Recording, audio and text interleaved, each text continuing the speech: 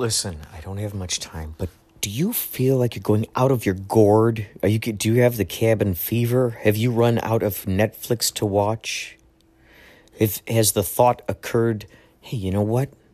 I can make funny stuff. I've been watching TikTok. I've been watching all the social networks and seeing what kind of creativity is coming out. I could create that. Hey, you know what? I wish they made a podcast about this. Well, you know what? You can make your own podcast. Go to anchor.fm. Go to it, please, right now. Make your own podcast. It's the lazy person's way to make stuff. You can make little segments. You can put music on there, found sounds, babies laughing, neighbors throwing frisbees, your friends playing guitar. It's so good. Anchor.fm. Please get this and find me. Inspirato Projecto. Let's be friends. Okay? Anchor.fm.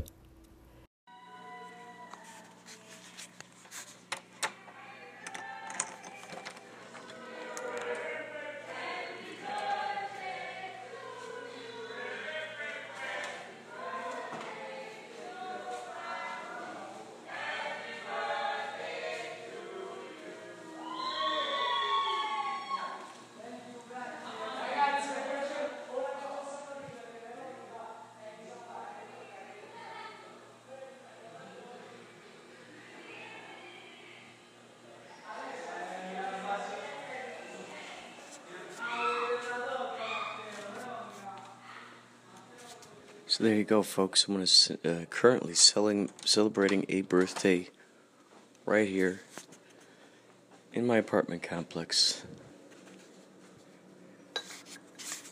And by my apartment complex, by me saying that, I mean I own this place, so.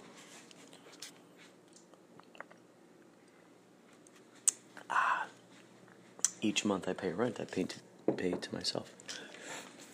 That's just the best way. That's what they call passive income stream.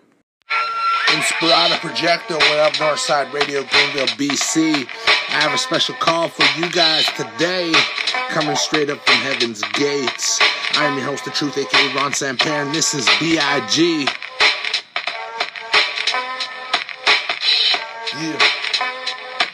Yeah. Motivated me, have to keep moving, have to keep strong. What's wrong? People die every other day. Hurts loving someone over nothing, never coming back again. Stress and the hate is pain makes people change through stupid things. Money's fucked, cause it causes all the change. It comes offer, ratting out the fact, get the public attack, stone him, get him attacked for what? Yeah, the lack of rap, my 16th real shit, compliments.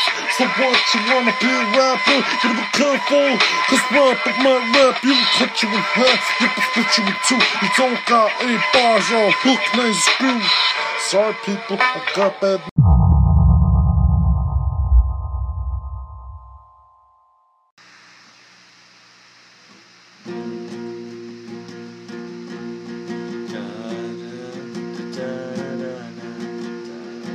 No. Yeah.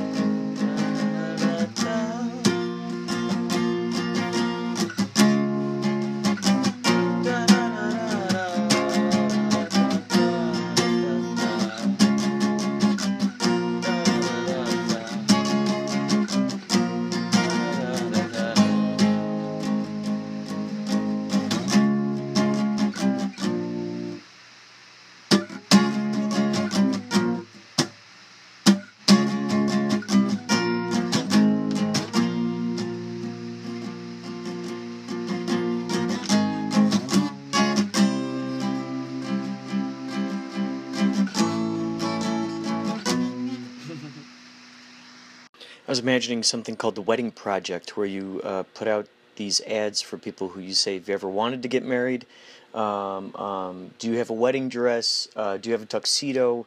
Do you have a nice suit? If you ever wanted to get married, we're not setting you up on a date here. We're just going to go out and take wedding photos and videos and compile them into a music video. So, yeah,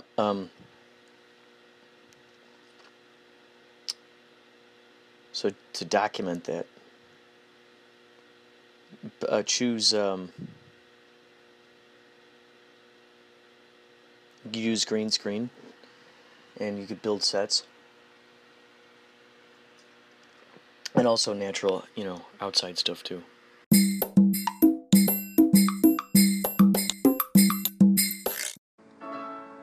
You're listening to Inspirato Projecto. Thank you so much, Northside Radio, for channeling the spirit of Biggie. Also, thank you, man, behind the machine, for that awesome promo. Next up here is a song that I sang on. I played the guitar, I sang on it, and so did Lawrence August and Skyco Tavis. I had this idea for a song, and I was hanging out with Lawrence, and at the time Skyco lived right down the street. Master violinist, great director, awesome writer, just a great kind-hearted soul, and magical cosmic fella. And so we went over there, and he just kind of laid down a drum beat, and I said, oh, you know what? I have this riff I've been playing with, and I got little bits of these lyrics here. And it's called Each One Village. And Lawrence had this idea of, this was years ago. He said, man, that'd be so great if we could go around to Burning Man and distribute copies of the song, and so then it ends up playing, people are playing it all over Burning Man. Because it's kind of this idea of creating a utopian society. So, hold on to your hats. If you got headphones, plug them in. Might be loud, but there are a lot of little nuances in there. Fun lyrics too. All right, here we go. 5, 4, 3, 2, 1.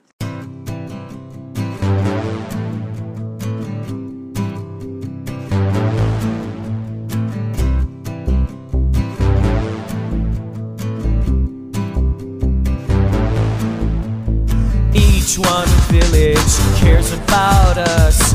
Each one village shows you their trust.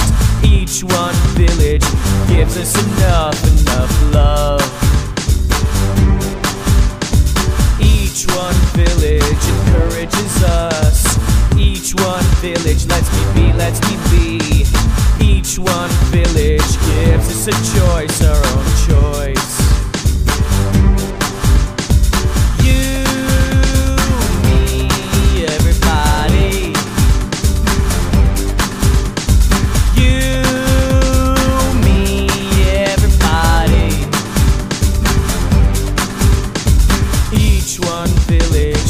Up above, each one village fits like a glove. Each one village gives us hope, enough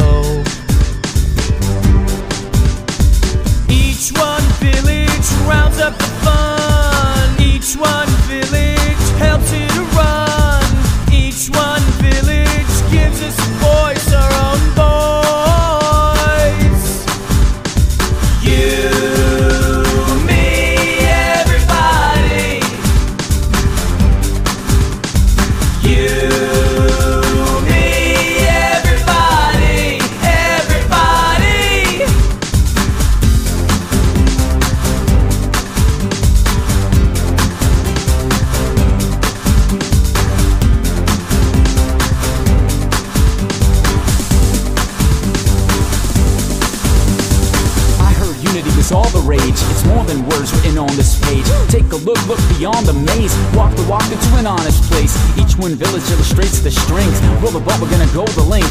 Vibrations gonna steal your brain. If you were me, would it feel the same? Heal the pain, we got the world to gain. It'll all unfurl if you go against the grain. Intense as a freight train, wide as the Great Plains.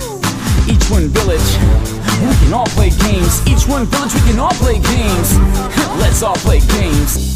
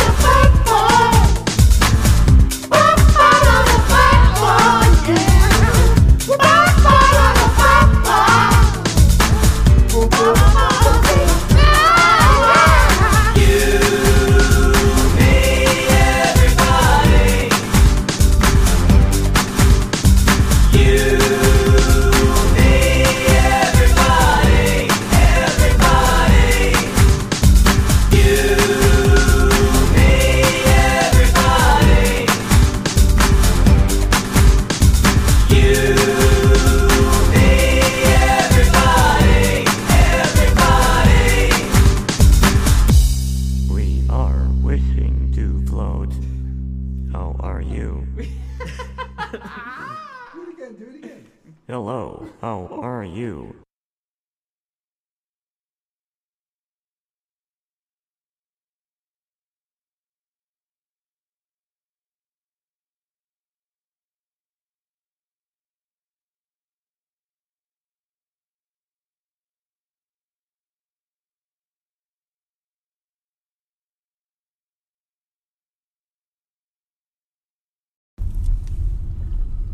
Kurt, it's Corey again. I forgot to add one last thing. Hey, thanks for the theme song.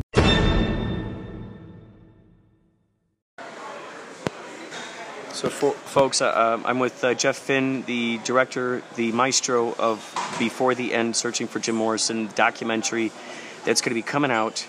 And we're here at Jerry's Deli on Ventura Boulevard.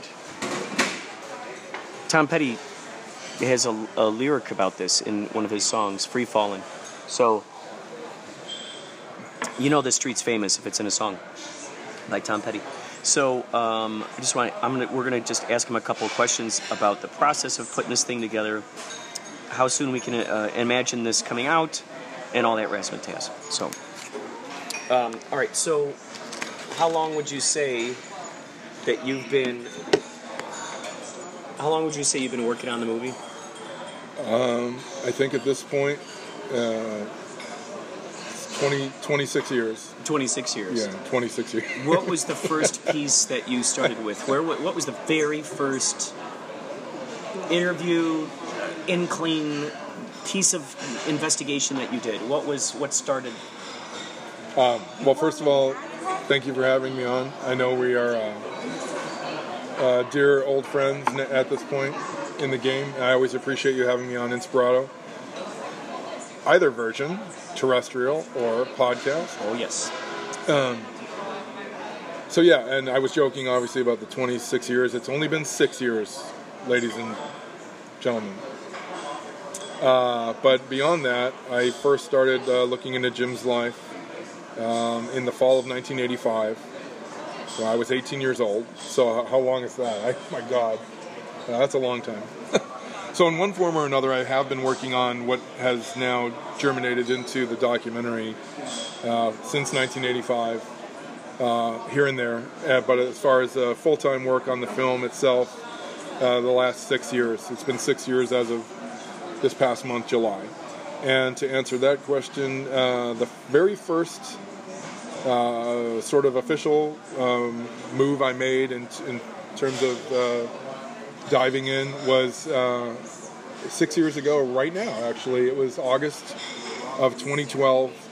It was about a month after I made the decision to make the film, and I was fortunate enough to meet with Mary Werbelow, who was Jim's, some say the love of his life, his college-era girlfriend. He met in Florida, and later she followed him out to Los Angeles. So she technically did not end up in the film because of her shyness and some other issues she had going on, but her knowledge was fantastic, and I'll always be grateful for the knowledge she imparted, and also just sort of the symbolic kickoff to have her be the first one, sort of the first interview, if you will. So you were able to interview her, but just not on camera? Did you just write everything down, or did you record your conversations? Yeah, I took notes, meticulous notes, and it was just amazing. We ended up talking for 3.5 hours. I found out she lived near me in Los Angeles, which blew my mind. I did not know that. So we had this sort of 3.5 hour powwow. It was incredible. And so initially she was going to do the film, then she wasn't, and she was, and she wasn't, went back and forth. And there were she had some physical issues that sort of, I think, played out that dynamic, So I respected that and didn't want to take advantage of, her condition. So the actual formal interview did not happen, but the behind-the-scenes thing was just absolutely vital. So you wrote it down? You didn't record any audio? No, I wrote it down. I later had some voicemails that she would leave me, and thought about incorporating those, in a legal context. But in the end, she just was sort of like a spiritual presence in the film, which is sort of fitting in a way. She sort of haunted Jim throughout his life. She really does seem to have been the love of his life. She appeared throughout his life, even in the Doors era when he was with Pamela Corson. So it's pretty intriguing. Now, would you go back to her to refer other interviews you had with other people? Like, let me check out with her to see what her thoughts are, or would she? I'm getting this idea that maybe she was someone you'd bounce ideas off. I did in the very early stages. I would sort of, because I had so many irons in the fire. I was just going, for broke, like contacting everyone I could find, email, phone call, physical letter. Felt like sending a telegram, I was doing everything I could to drum up everyone I could. And so in the very early stages, I would ping pong certain people and ideas off her. But it sort of faded quickly because, again, I wanted to respect her condition. She had, and this is public record, she had what is known as a multiple chemical sensitivity disorder, where she can only eat certain foods and can only touch certain textures, and it was really heartbreaking. So I didn't want to, be a hindrance in her life. Did you find that once you had her interview, that became sort of a snowflake that you could attach the other, did that help bring the momentum about for the other interviews? Where you're like, hey, I interviewed her, would you mind being interviewed? Absolutely, yeah. I mean, like I said, just in terms of symbolic presence for me in the film, also just inspirational. It was just so inspirational for me to have met with her, and I appreciated her time. That it really did. It helped sort of snowball, kick off the whole thing, And the next thing I knew, I was just off to the races, and it's just been an incredible long journey. I know a lot of the fans have gotten very restless over the last few years, and I don't blame them at all. I've also had to deal with the usual trolls and the haters on Facebook, that kind of thing. That comes with the territory, but you just let that roll off your back. The main thing is I believe in what I've done, and it took far longer than I ever imagined, but that's also a blessing because so much more has developed, throughout these 6 years. And now we're at the very tail end where we're making forays into hopefully selling the film to Netflix or Amazon or Hulu, HBO, Showtime, one of the major streaming services. So who, did she refer you to anyone? that she had contacts with, or she's like, oh, I'm still friends with this person or that person, or you ought to interview them? Yeah, Mary. Yes, she did. She did mention a small handful of names, and offered to put in a good word for me at that point. Whether she did that or not, I'm not certain. But I know she definitely. I think she gave me a couple of phone numbers and things like that. Again, this is 6 years ago, August to August, so it's pretty amazing. But I do remember that she was very helpful in her way.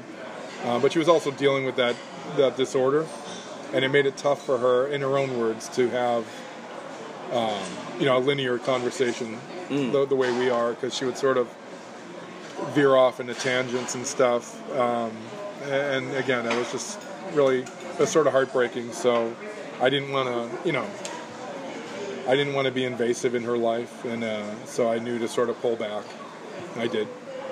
Now, did you find that through your interviews you were able to catch the big fish, so to speak, that maybe you're like, oh my gosh, I don't know if I'd ever get a chance to interview this person, but holy cow, out of nowhere, the cosmos just opened up this opportunity in the strangest way for me to talk to this person? Oh, yeah.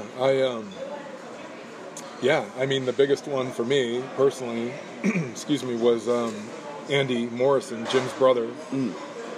He very kindly, it took me a long time to get to him, to find him, and then sort of earn his trust. It took months and months, actually. But I eventually did meet with him and interview him in his home, and we really hit it off. And he said, yours is the first documentary I've ever done an interview for, and it's the only one I'll ever do. I still don't know why. Whoa. But I was so cool. Very flattered and very grateful for that. It was an exclusive. It remains an exclusive, and so that was huge. And then meeting with Ann Morrison, Jim's sister. Now again, that was a situation where it was all off camera, because she's sort of notoriously shy. Doors fans know, Jim Morrison fans know that she's very shy. And she made that clear from day one. But the information she gave me behind the scenes was just fantastic. And she was so helpful and kind. And she even gave us 7 photos to use in the film that had never been shown before. So that, giving her blessing in that way. And I've told this story here and there, I think on your show a year or so ago, about how she hugged me and said, I'm so glad you're making this documentary. And this is almost verbatim, because she said, I'm doing the hug here, the air hug, remembering it. She said, I'm so glad you're making this documentary, because I want the world to know there was more to my brother than the Lizard King. Wow. Which is, of course, Jim's, one of Jim's media nicknames, wow. The Lizard King. That's a great quote on a DVD box, actually. Like, that's a neat... Yeah, that's a golden nugget. That was a lovely moment, and it was very cool. I'm really always happy when I remember that, And then another big one, a big fish, to use the David Lynch term, was Jack Holzman, who was the president of Elektra Records, the label that signed the Doors, gave them their real start.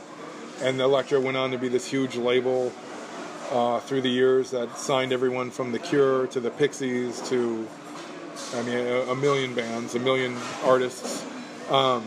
So I was able to finally get to Jack Holzman after many trying months, just like with Andy, sort of earning his trust. But I always love the story because it's absolutely true. When I first got Holzman on the phone, it was a rainy day in LA, and you know how rare that is. Oh, it's great. You got him on the phone. There's the ring. There's a symbolic phone. Dude, I love it. It's like we have an engineer here doing the... That's right. Oh my God, that was great. So I get him on the phone, and I get about eight seconds or so into my spiel about who I am, why I'm calling. And I distinctly remember saying, I'm not a telemarketer, so please don't hang up. And he just cut me off. And he goes, I can't do it very loud because we're in a restaurant here, but he cut me off and said, Who is this? Who are you? And I said, well, I was just trying to explain that to you before you cut me off. And I said, did I catch you on a bad day? And he just started in on me. He's like, you young guys think you can just contact anyone. So things did not start off well. And then later he sort of calmed down. You young guys. And yeah, and I'm not young, so that was kind of ironic. But anyway, he's like, in his early 80s, so he was sort of this curmudgeon, which I found endearing. And so, he calmed down to the point that I was able to sort of re-explain who I was, and then he was great. And he apologized for, being all grumpy, and we ended up doing a great interview. Well, it sounds like he's just used to getting, his phone is just ringing off the hook from people who want to talk to him about Jim Morrison. He said that at one point, yeah. He said, can you imagine, I mean, he's just contacted, constantly by people, every form of media from all around the world. This is part of the enduring legacy of Jim, is people want to know about him. There's a mystery element there in terms of what his motivations were for living, allegedly dying. I love that, allegedly dying. I like for that. everything he did with the Doors and beyond. And that's what I try to show in my film. It's just, who was this guy for real? Mm-hmm. Like, beyond the Lizard King, which he coined himself, beyond Mr. Mojo Rising, which he coined himself, beyond his media image, the Young Lion, the Rock God, beyond all that stuff with the Doors, what was this guy really about, and why? And going back to the day he was born, his formative years are always glossed over in favor of the sex, drugs, and rock and roll. It's like, let's get to the dirty stuff. They found him floating in the river in a bread basket. Saturated in his own urine. Look, there he is. We shall name him Jim. There's our new baby. So they soaked in his own urine. We called him Urine Jim. We loved him just the same. I'm sorry, what was So you went back to the early days. You learned about his upbringing and maybe possibly the motivations that led him to be the prankster, so to speak. Yeah. He, Jim is a notorious, for those who are hardcore fans, they know the drill. They know that Jim was a massive button pusher, envelope pusher, whatever you want to say. I mean, he was out there at a pivotal time in history, human history, walking that knife edge. But there was way more to him than just that. There was a very kind side to him, prankster side, a rebellious side. I mean, we're all made up of different components. It's just a lot of us aren't playing those components out in the public spotlight the way he did. So, yeah, I really try to get to the core essence of what were his motivations. Why? Whenever, and just on the most basic surface level, the low-hanging fruit. Like at the height of the late 60s, when everyone was singing about incense and peppermints and free love and hippie stuff, why was Jim singing about fucking his mother and killing his father and breaking on through to the other side? Why were the Doors sort of, along with the Velvet Underground, one of the very few dark bands that later sort of gave spawn to, what we know as punk rock or gothic rock? Why? Why was this guy wearing black leather when everyone else was wearing tie-dye, day-glow fluorescent clothes? So it's fascinating to go down those rabbit holes. So, I can't remember if this is something you told me or if I read it in the book you gave me, No One Here Gets Out Alive. Yes. That his character, the Lizard King, in a sense he was playing a character of like a cowboy villain. Is that kind of the right way of putting it? Yes. He said once, and again, this is on the public record, he said this in an interview, which was later put into print and has been reprinted many times. He basically said that the Lizard King, which is a phrase taken from a long poem that he did called Celebration of the Lizard, which later had been extracted to produce more of like a, for lack of a better term, a pop song called Not to Touch the Earth, a rock song. He originally wanted the entire Celebration of the Lizard, this massive epic, to be recorded by the Doors and take up, basically an album. Like a concept album? Yeah. I mean, that's how far ahead of the curve this guy was. And they couldn't really wrap their minds around it. And so in the end, he had to sort of, they tossed him this little door prize, no pun intended. You know, well, how about if we just make a 4-minute song out of it? And that infamous line, "I am the Lizard King, I can do anything," comes from that. So the media bought it hook, line, and sinker, and he was brilliant at manipulating the media, and he knew all about Marshall McLuhan and media studies and you know what we now know as social media, sort of the seeds of that. And he said at one point, you know, the Lizard King was meant to be ironic. It was tongue-in-cheek. It was like where you play the bad guy, the villain in a Western, and you're dressed all in black, you know, Jack Palance or whatever. That's not meant to be literal, you know, but people took it that way. And I find it fascinating that speaks to like a bigger truth for me in my film, is that through the decades, almost 50 years since he allegedly died, people tend to take Jim's story at face value. So when the official, and I'm using the air quotes, which you can't see here on this podcast, but you can hear them, listen. Yes. When the official story is regurgitated throughout time, as it has been, in books, magazines, movies, documentaries, you name it, people just buy it. They take it. They're like, oh, you mean he died on July 3rd, 1971 of a heart attack from too much booze? Or was it heroin? Oh, wait, the story changes? It doesn't matter because I'll buy it. You know what I mean? It's like, why are you buying it? I think you're buying it because it's convenient. Yeah. Because and I don't blame you. I'm not judging. It's a TV dinner. It's already packaged to their Exactly. It's a ready-made. And I'm not judging there because we all do it. You know, Yeah. it's like, but it takes real work. It takes some effort to peel back those onion layers and look a little deeper.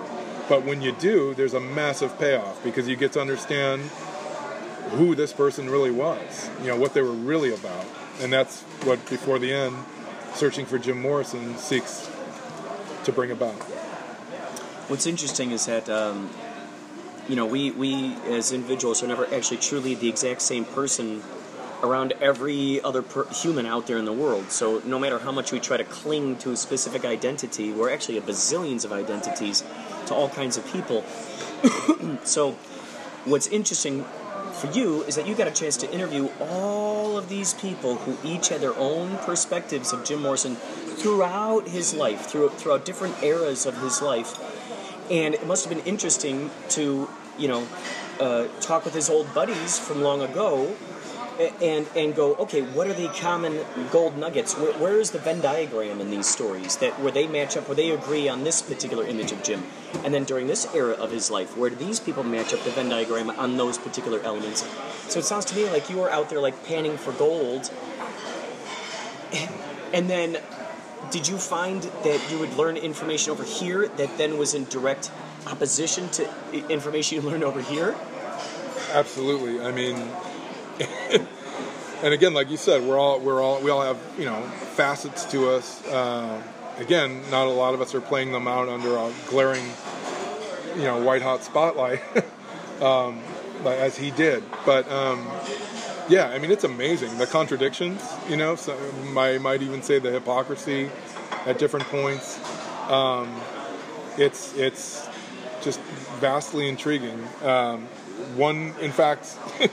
You know, we have one woman saying, he was just such an asshole, such an absolute asshole, right? Because that was her subjective experience. Mm-hmm. And then we cut to someone else saying, he was a real good friend. Oh my God. I mean, he was a real friend, you know. Wow. He wasn't phony, and he wasn't cruel, and he wasn't da-da-da. So it's like Rashomon, you know, this you could have 7 different perspectives. You could have 127 different perspectives. You're going to come away with 127 different Jims. You know, if I were to get 127 people who knew you, I imagine I would come away with 127, you know, different Kurt Clendenons. I mean, close, of course. A lot of shared facets, but at the end of the day, it's you know, it's simple math. It's down to the subjective experience of the person seeing you, experiencing you, absorbing you, friend or otherwise, you know, whatever they are, friend, lover, family member, whatever it is. But yeah, so it's with Jim, I just think it's a sharper focus because he's so famous or infamous. Mm-hmm. So you get these vastly, you know, conflicting and contradictory takes on his persona. Did you find that with, let's say, for instance, with his childhood friends growing up, his earlier years, did those people tend to have a similar perspective of him, or was there even contradictions even within that? Yeah, you could sense a theme starting there, that even in the early, the nascent days, if you will, his true formative years, it had begun in that the button pusher was emerging, testing the bounds of reality, as he said himself, questioning authority. I mean, that was starting. So yeah, where one person would say, here's an actual instance from the film I just remembered. One woman told a lovely story, and this, forgive me, I think this will be in the outtakes, maybe in the special features. But one woman told a lovely story, which had been told on the record before, but it was great to have her say it, seeing her say it, as opposed to print. It had only been printed in the past. And she told this wonderful story about him foregoing a big party over a weekend, or parties, I think, down in Florida during the college era, to help her write a term paper. And he's just pulling like footnotes out of his ass because he was brilliant. I mean, and it was all legit. Like, his knowledge is just vast. And that's another thing that's often overlooked, because people want to think of him as just a stoned out, zoned out rock zombie or whatever. It's I don't know. So he literally just forfeited his entire weekend to help, and she was a platonic friend, I might add, this beautiful woman. So it's not like he had, I don't know, who knows what his motivations were, but he kindly helped her with this term paper, which she got an A on, I believe. Conversely, another guy who knew him around the same time said he was an amoral dude who didn't give a fuck about what he was doing, what he had done, what he was gonna do. He basically did whatever the hell he wanted, and screw you and what you thought about it. You know what I mean? So here you go. It's like, boom, two different polar opposite interpretations of Jim Morrison. Wow. It's interesting too, because those comments say, if we look at it through the mirror aspect, those comments by each one of those people says a heck of a lot more about them than it does about Jim, actually. Because these people are revealing their inhibitions, they're revealing their limited perspectives, they're revealing, or their open perspectives. Because the people that we're hanging out with contain certain reflections of ourselves that we like of ourselves, that we like hanging around with, And if there are things that we point out that we don't like about him, well, that also says we're basically pointing out the things we don't like about ourselves inside. So that guy who's saying, oh, he just did whatever he wanted, he was such a jerk. I bet if we were to analyze that guy and look at his life, we might see that he actually acts that way towards people, And he saw that peace within Jim and is like, oh, what's that guy doing, There's a great irony at play there. I mean, it's always sort of under the surface, But yeah, I do think, for better or worse, in terms of these people's subjective experiences, I think one really just basically cool aspect of the film is, like any, well, not any documentary, but certain documentaries where they really delve into the friends, the colleagues, co-workers, family, lovers, the full spectrum of people who knew a subject. I think it's really amazing that the film will end up functioning as a documentary about all of them. You know what I mean? Like, not this film isn't just about Jim Morrison. It's about Jim and all these people he knew or cared about or loved or had sex with or whatever it is. And there's a great moment in the film where one of his college roommates from UCLA talks about just that very thing, about, hey, you know what?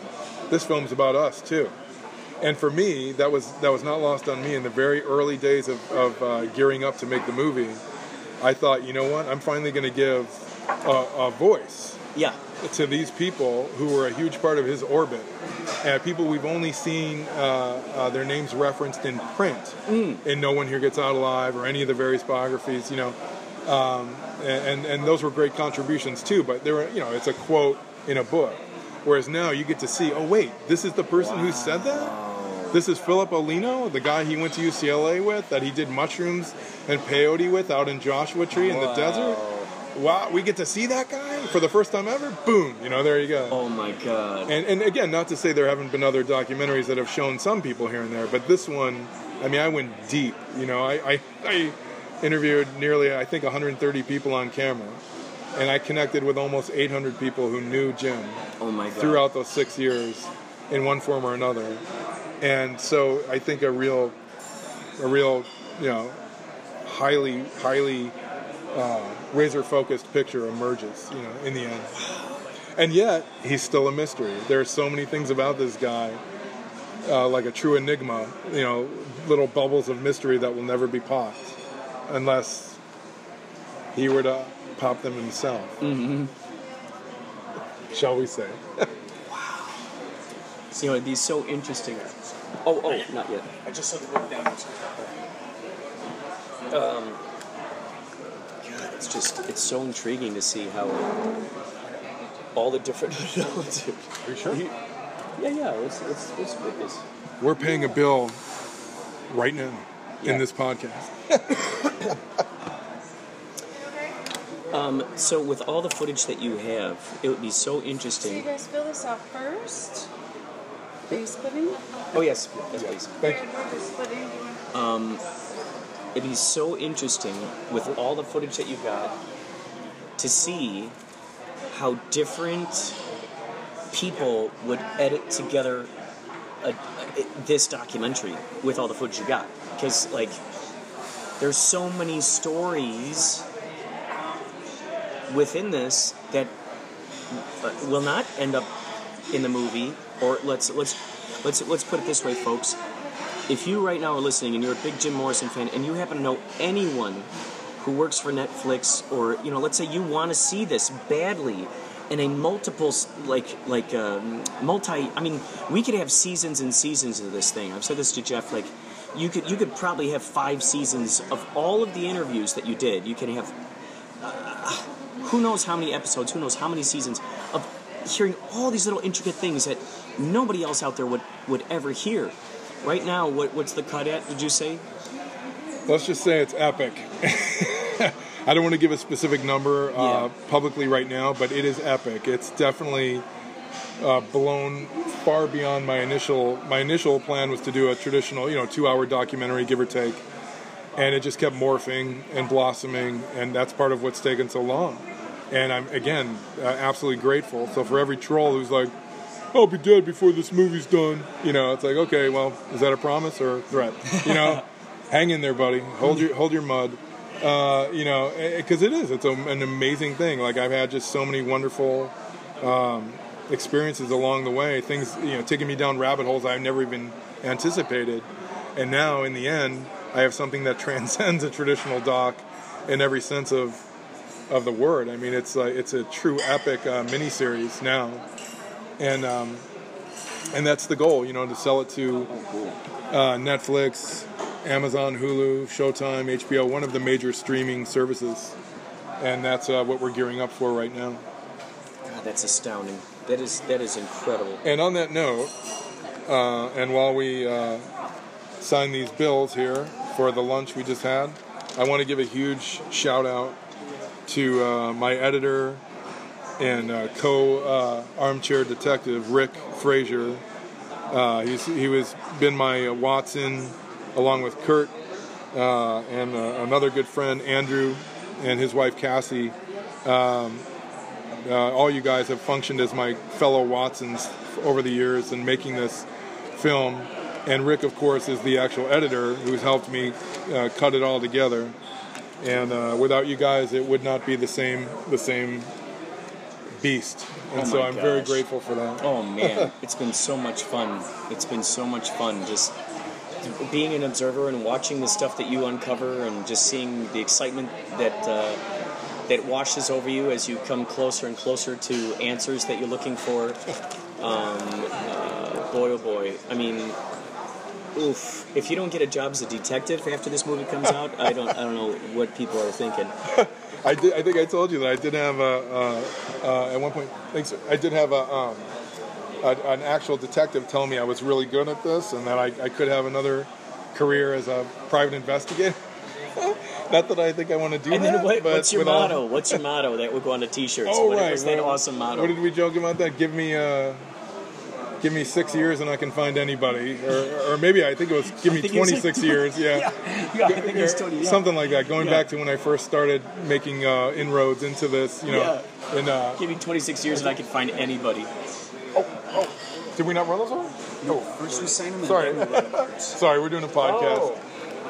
We're a half in and half out. Anyway, Do you want me to get you change for this? no, keep it, man. Keep it. Thank you Yeah, very much. Thank you. I'm Kurt. I'm one of those guys. He's the other.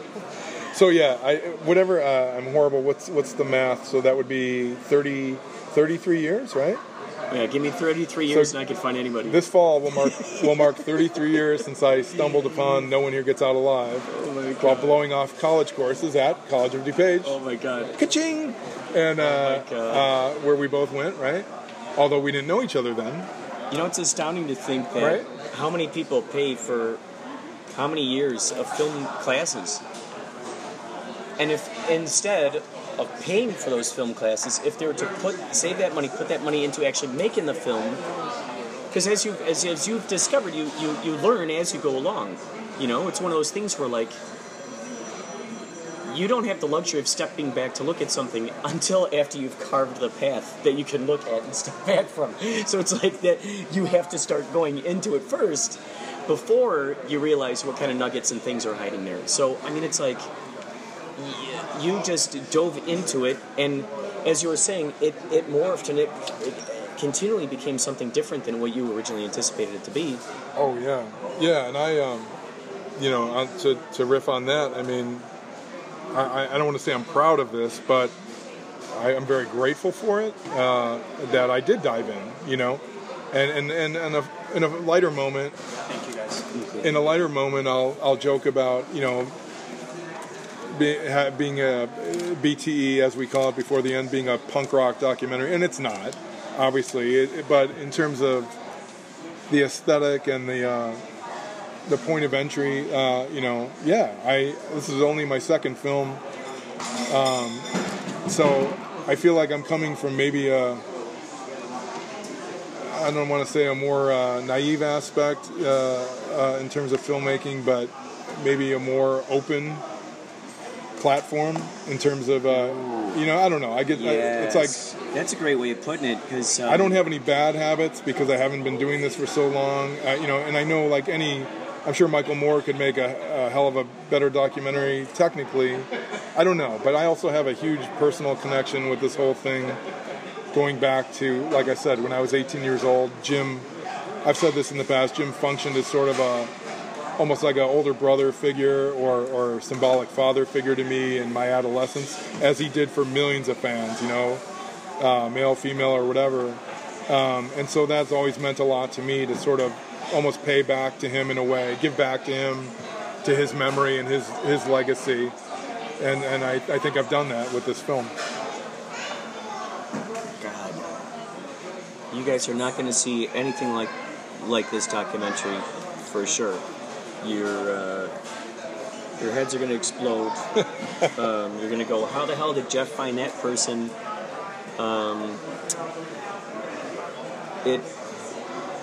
It takes that diligence of really truly following your calling, and just like Jeff was saying, not necessarily knowing any better, like, oh, I didn't know any better, so I kind of went this direction.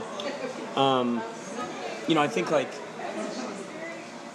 I worked with a guy named Gary Graver one time. Gary Graver was really good friends with Orson Welles, not during the time of Citizen Kane, but after that in later years. He was really good friends with Orson Welles. And I worked on a couple of short films with him, and he would rent out his truck with all this equipment and stuff. And there were a couple of film students on the set. And Gary Graver was always saying, oh, I hate film students. I hate these film students. Because the thing is that it's not the film students' fault. They're going onto a set after being taught specific formulas, specific jargon, specific technical things in a classroom. So then when they get out there into the world and they're working with someone like Gary Graver, who just has figured, he can eyeball stuff. He's got stuff figured out. These kids then come in and then they're questioning him.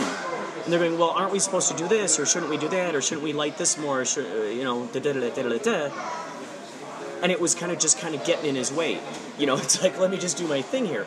And I think, had you gone to film school and learned all of that technical stuff, that could have actually hindered you from moving forward with just following your instincts, because you would have been mentally double-checking with this information that you learned to be like, oh, is this something that the professionals do? Oh, is this something that's considered okay in the industry? You were just like, okay, we're kicking down this door, or we're knocking on this window, or we're crawling through this crawl space. You just found your way in there, which was just brilliant. Well, in a weird way, and I appreciate that so much. In a weird way, it's it's a lot. I guess it's analogous to Jim, because Jim is often cited as this progenitor of punk rock, like Iggy Pop. Iggy Pop said, I saw Jim Morrison singing in Michigan in the fall of 1967, and I was like, I want to do that. I'm going to do that. Dude. So he gave up being a drummer to try to become a vocalist, lead singer. And there you have it. Talk about diving in, and that guy is considered, right, the father of punk. So maybe that makes Jim the godfather of punk. I don't know. But at any rate, that was not lost on me. It was sort of a tip of the hat to Jim of like, hey, Jim just dove into being a singer and a poet, and had no formal training. Well, I'm diving into being a documentary filmmaker, and I'm not out to win any awards. It's not about that. Like Rick and I, my editor, I gave a shout out to earlier. He and I recently said, we were talking about some of the products that have come down the pike over the decades, and I said, I'd rather put out a product that has some rough edges and know that it speaks to the truth than put out some super slick corporate professional product that just regurgitates the same myths, lies, and bullshit. And that's BTE in a nutshell for me. Before the end, Searching for Jim Morrison is trying to break on through, shall we say, all the bullshit and just get to the core of what's real about Jim Morrison.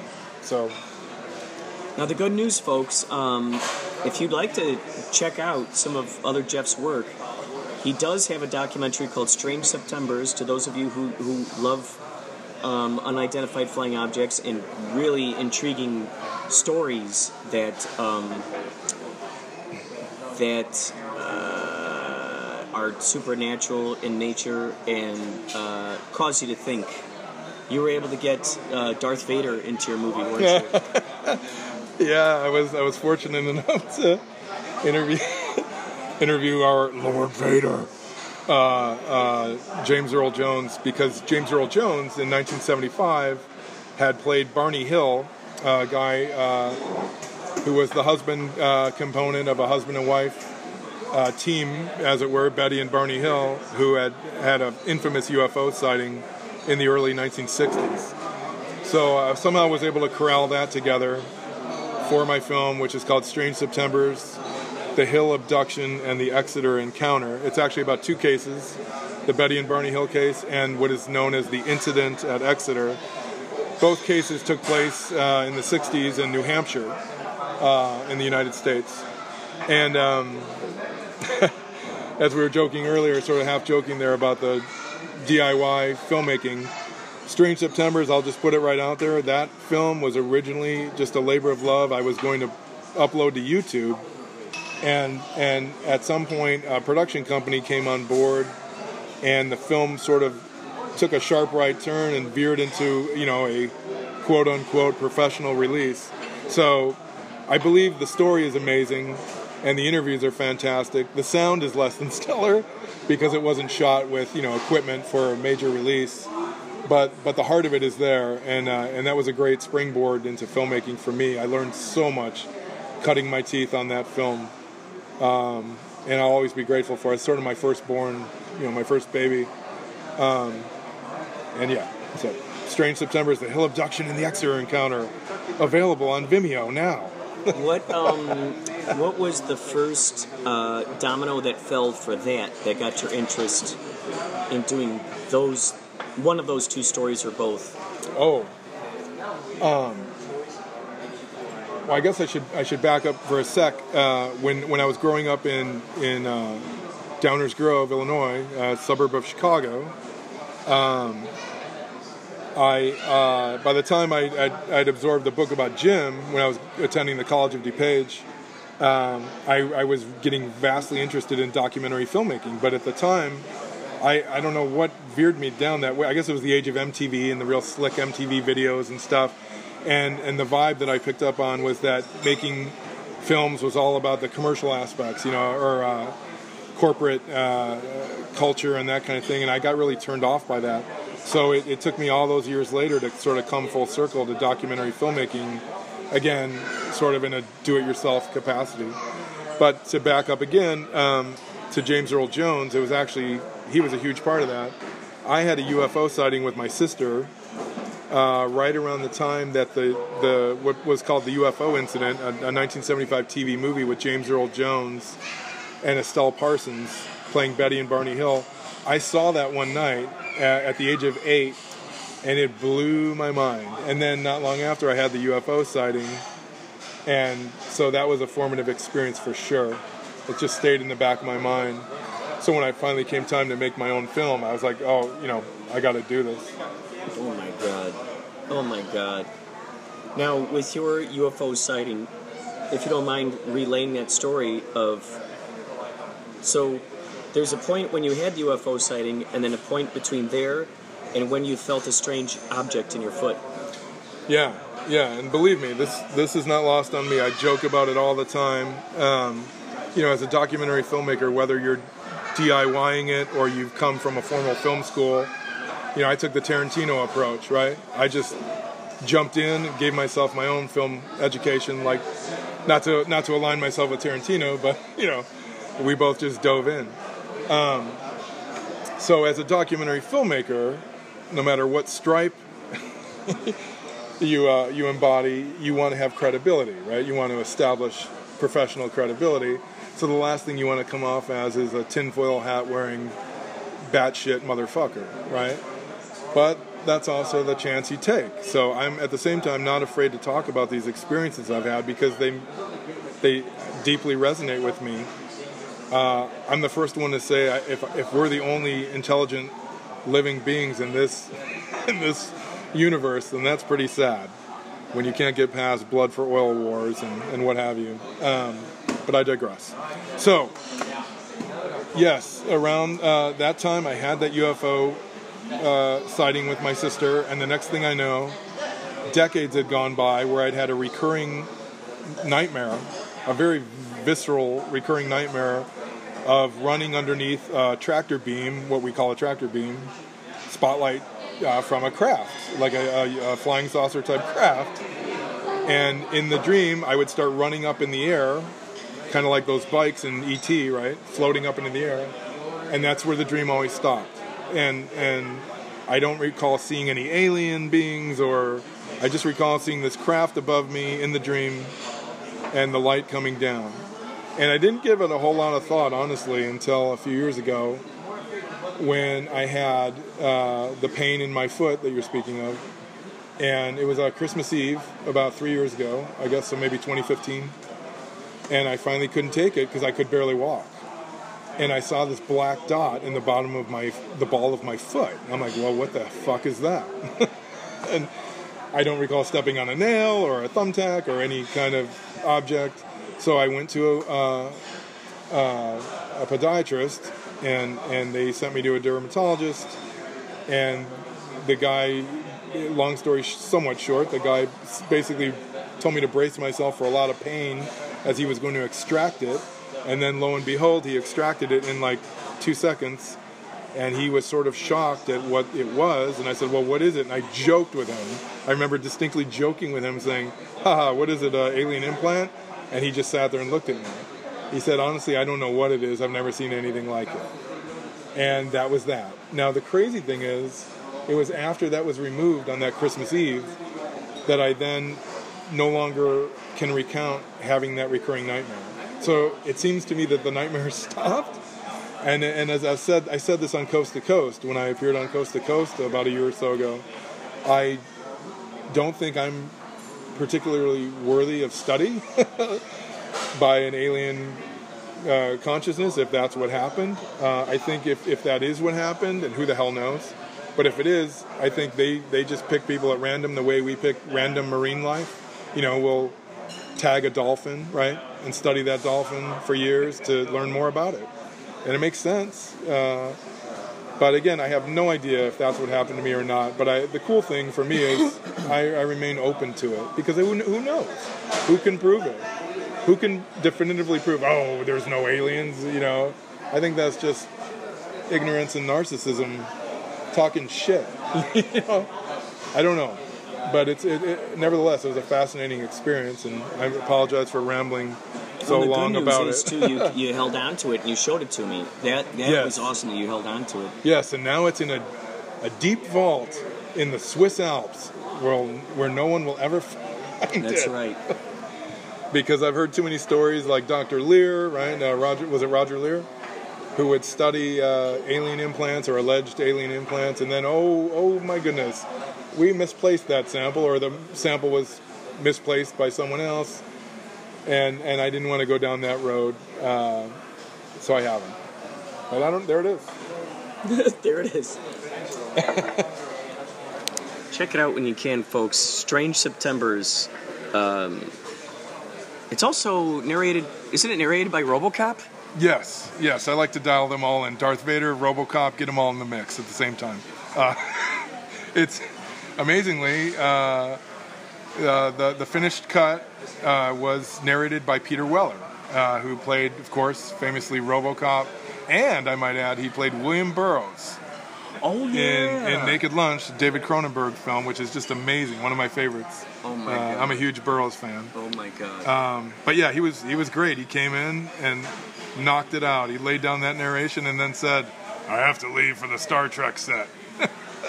He took off to the Paramount lot and where they were shooting at that time, the new Star Trek film. Oh my god, how awesome is that? He did the narration for a movie about UFOs, and then there he goes off to Star Trek. Yeah, that was sort of apropos, I guess. But yeah, Strange Septembers, the Hill Abduction and the Exeter Encounter.